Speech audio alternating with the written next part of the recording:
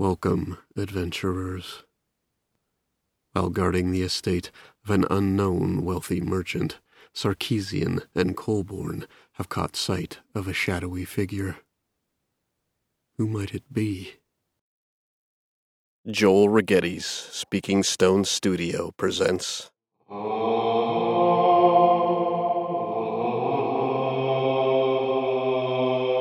Tales from the Dungeon.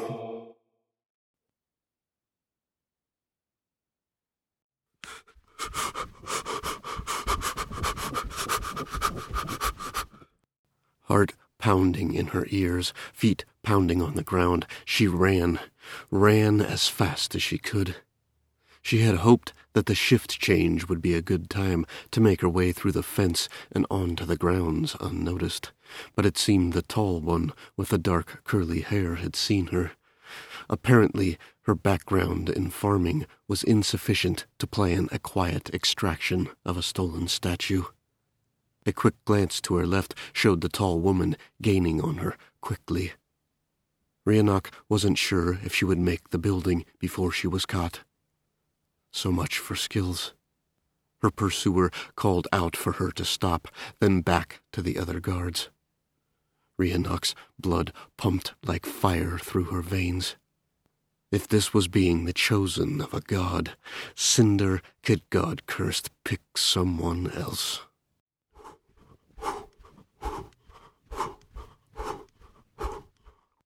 "You there! Stop!"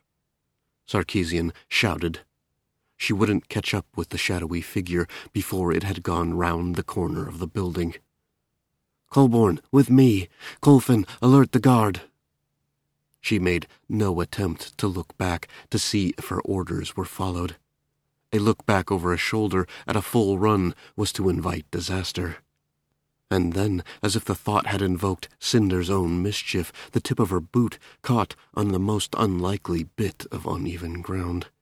She stumbled, but caught herself short of falling. Colborne became visible beside her. "You all right?" he said, still running. Her answer was simply to return to a full-speed pursuit. When a little over 30 paces separated them from the intruder, the figure passed out of sight and behind the building.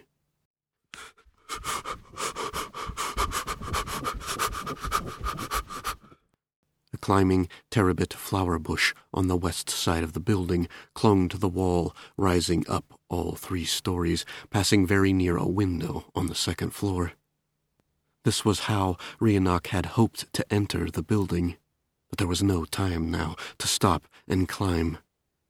Unless... The memory of sitting in Master Kimkaren's office came to her, the feeling of duplicating herself. Her eyes dropped from the side of the estate to the ground before her. A well-pruned hedge surrounded the building. The low thumps of feet beat the rhythm of her pursuers catching up. Rhiannoch dove to the ground and rolled.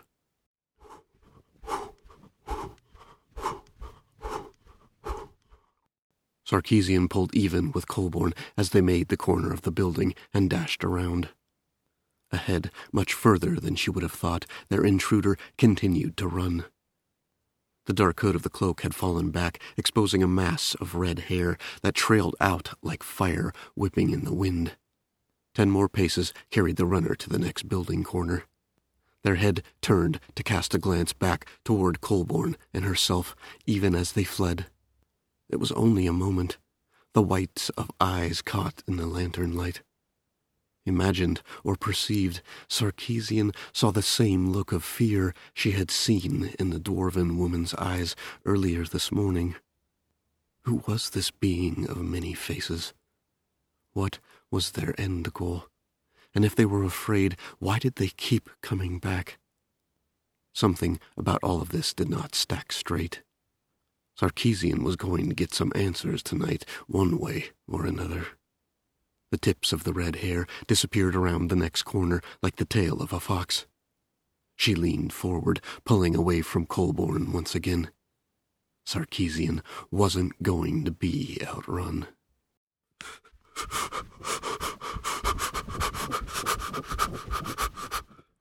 She wasn't sure if it was going to work, if she could call the image at will. But as soon as she had rolled to a stop beneath the greenery, she blinked, her eyes closed, and formed an image of herself in a hastened retreat in her own mind. Her eyes opened to the figure, an exact replica of herself running away. The pounding feet came around the corner. Rhiannoch held her breath. The figure she created was far away now, almost to the corner ahead. She made the image look back at the tall woman and her dwarven companion. Was it going to? It had, not so much as a beat of hesitation. Both the tall woman and the dwarf sprinted ahead. There was no time to waste. The moment her would-be captors vanished, she was on her feet, made the last 10 steps to the place where the climbing terabit started. If she had come unharassed, she might have taken a moment to plan a route, to see if this plant was as sturdy as she had hoped. As it was, she grabbed a hold and climbed as quickly as she possibly could.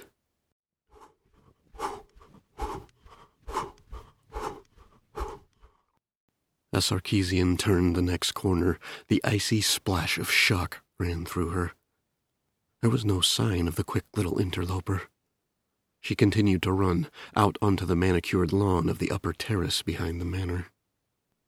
There were 2 more such terraces before the river bank, each about 2 paces lower than the one above. It was possible for their elusive friend to hide against and below the stone wall that held up one such terrace. What didn't seem possible was for them to have run so fast as to have reached those positions in the few beats it had taken Sarkeesian to catch up. She slowed to a jog, and then to a walk. Her eyes scanned the area ahead. The morning clouds had yielded a heavy rain that had fallen most of the day, breaking an hour after sol set. The night was a patchwork of clouds and stars. Argent shed her silver light, with a reddish-orange tint added by cerise, which hung low in the sky. The landscape ahead of Sarkeesian was pools of shadow and dim light. If the intruder wasn't running, they had to be hiding. Colborne's feet patted on the soft lawn until they stopped beside her. He was breathing heavily. Our slippery bit of shadow is unseen once again. He failed to hide a tone of amusement. She didn't bother looking at him. They can't be far. Let Colfin know to send guards to the east side of the manor to make sure they don't slip around that side. You stay here and make sure they don't double back. Her hand dropped to the hilt of her sword, but didn't draw it. It looks like we have ourselves a little game of hide and seek.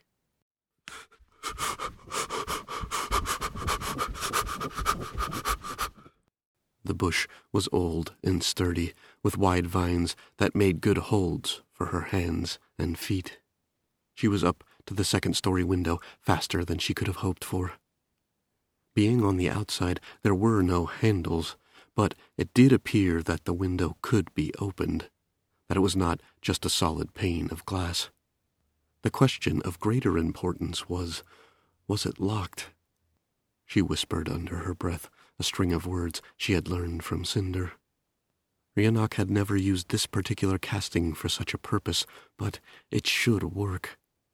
The window rattled in its frame for a beat, and then burst open as if someone had thrown it open. Not having thought it all out, the panel on the side she was struck her with a muffled thud. It hurt. She choked back a curse and redoubled her grip in fear the impact would knock her from the wall like a broom and a spider. The brunt of the blow was absorbed by her shoulder, which now felt as a finger smashed with a mallet. Thank the gods the glass was expensive, thick, and the worst thing that could have happened didn't. The window did not break. No, she had to get in somehow. The main portion of the climbing terabit went past the window, not under it. She had to climb down below to get beneath the open pane, and reach out, stretching to the limit of her reach to get a hold of the sill, and then and she couldn't believe she did this. She had to let go of the vine with her second hand, immediately swinging it to the sill to grab hold. Her feet came off the plant. They pedaled and kicked to gain purchase on the wall. This time she did curse, and then cursed herself in her head for cursing out loud. For almost 5 beats she hung precariously from the sill, floundering like a fish splashed upon land. At last, somehow, she gained a grip, caught her foot at the same time as she was able to pull. Her chin came over the edge, one arm and elbow. She hung there, half in, half out, breathing heavily. Then one last spastic effort, and she summited the sill, balanced awkwardly for a moment, and then crashed over and into the room. Rhysand scrambled to sitting, pressing her back against the wall. Slapping a hand over her mouth, she held her breath and listened. Beats seemed like bells. 1 beat, 2, and then the rush of footsteps. Her entry had been heard. Rhysand barely had time to stand, eyes scanning the room for a place to hide. There was even a panicked moment when she considered going back out the window, when the door swung open. She spun toward it. A short human man in a fine set of clothes locked his eyes on her. "Who are you?" he demanded, stepping through into the room. Rhyand's eyes went wide. Her head filled with the whispers of Cinder. Instructions. Rhysand began to follow along, her fingers dancing in the patterns that flashed in her mind. The man was 2 steps away from her, hand reaching out to grab her when she spouted. "What's the matter? Don't you recognize your old friend Rhysand?" His steps faltered, a confused expression crossing his face, and then a look of recognition. "Rhysand. It's been so long. Listen, there isn't much time. Master Bevrendarin has sent me to get the statue. There are infiltrators amongst the guards. They plan to steal it. I must get it and get away from here, safely." The man's face grew shocked, then serious. "Of course. Follow me."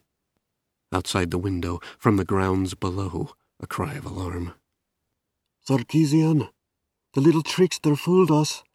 There's a window opened here." Rhysand swallowed. "Hurry, they are coming."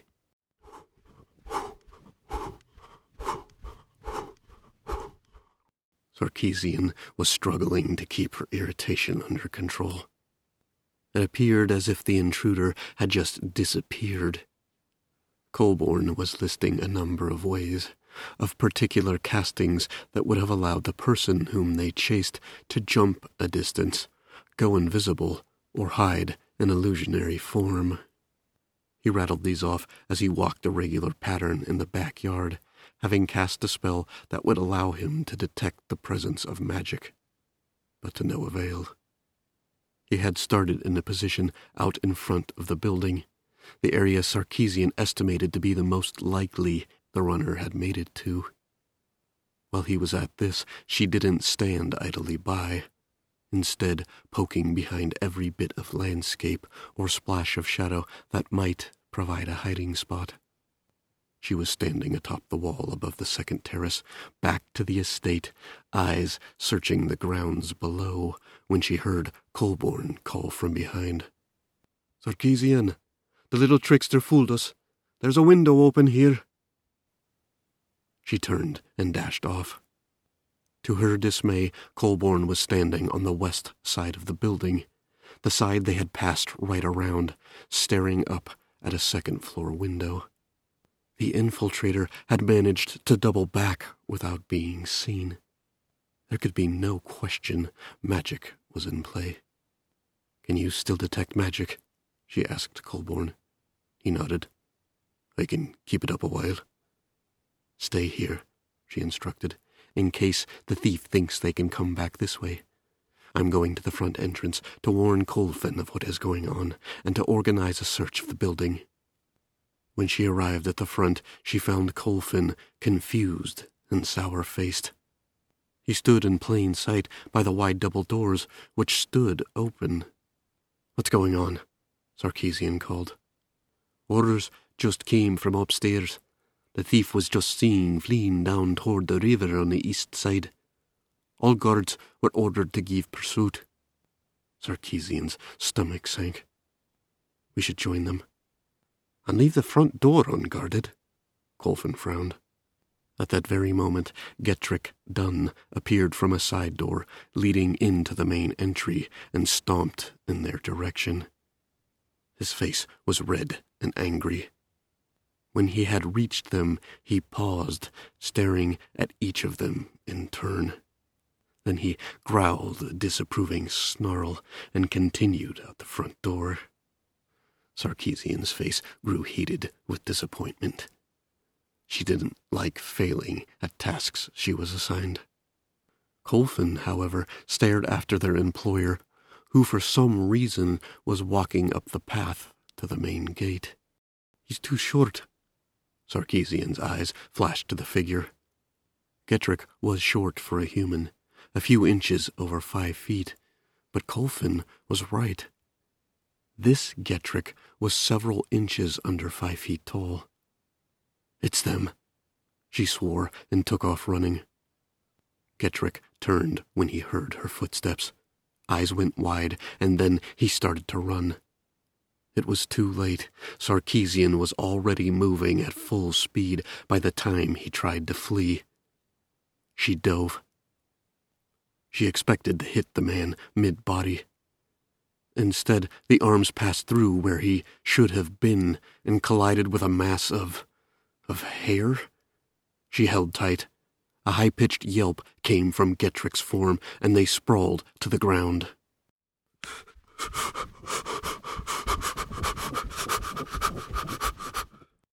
Gods, the woman was fast. She turned to run.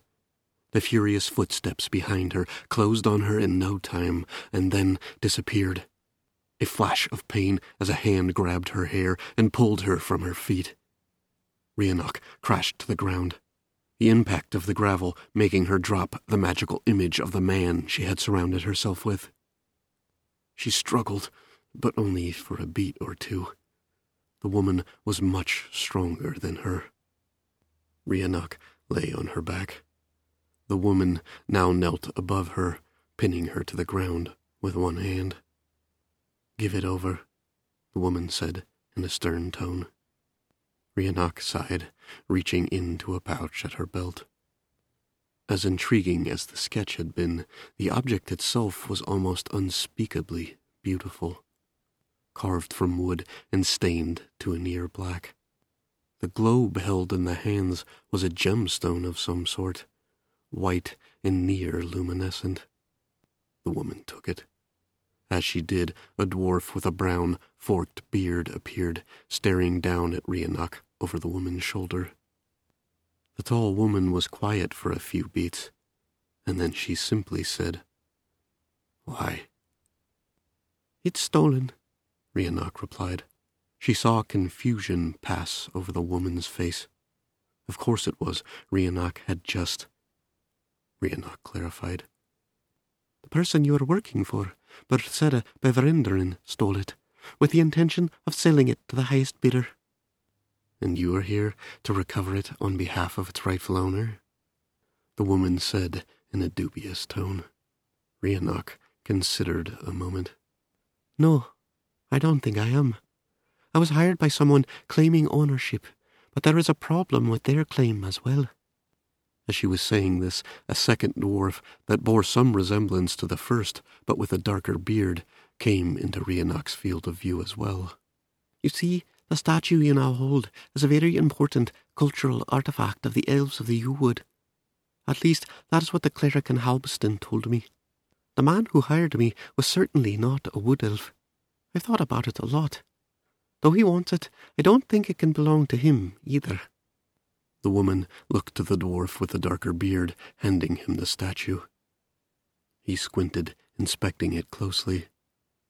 After a few beats, the man raised his eyebrow. looking first at Rhiannoch and then to Sarkeesian. "She is right, and it is what she says it is. They are rare and a prized possession of the devotees of Carathriel." The woman looked defeated. She let her hand off Rhiannoch's chest and rocked back onto her haunches. What in the hells are we supposed to do now? Rhiannoch could tell from the woman's posture and tone she wasn't going to be returning the object. The brown-bearded dwarf mumbled under his breath, "There's 150 gold we're never going to see." Rhiannoch sat up, studying the faces of the three surrounding her. Cinder whispered in her ear. It was filled with humor, with joy. "The threads of these before you, they are as vibrant as yours. The world will need them, too. Need all of you." "I was paid 750 gold and agreed to return this object to its rightful owner," Rhiannoch said. The three all looked to her. "I will share the money with you if you help me. Help me return it to its rightful owner." There was a twinkle in the brown-bearded dwarf's eyes. The tall woman squinted at her, lips pursed. The dark-bearded dwarf raised both of his eyebrows, and then threw his head back and laughed.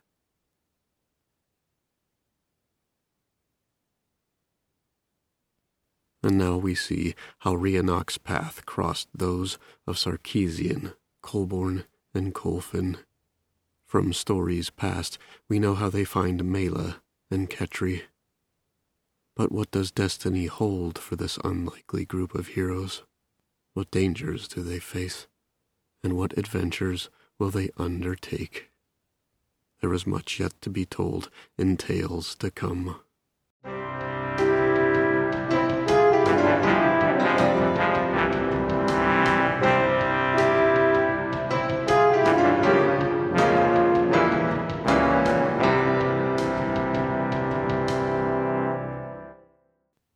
And there you go. Done at last. Longest story to date at 7 episodes. Along those lines, we are already 14 episodes into Season 5 here. That is right around or well past the end of when I would normally end a season. But to be honest, I still had 2 more stories planned for this season. So what I'm going to do is take a 1-week break after this to kind of regroup and figure out what we're going to do. And then we're going to come back with at least 1 more story, but possibly another 2 to close out Season 5 here. So stick with me, 1-week break to kind of regroup where there already would have been a break here, or we would already been into our D&D abouts and our Q&As. But in this case, I'm going to take a 1-week break and come back with at least 1 more story, if not 2, to close out Season 5. And we'll be back with you, and then get back to a regular, normal ending of a season with the Q&As and such. So that's that. Hope you're enjoying the stories. They're getting longer because we're getting more into all of the stuff that matters, or what all of this stuff is about. But anyway, hope you're enjoying. Hope your lives are all going better, or well, or as best as can be expected. And take care, and hope to see you soon.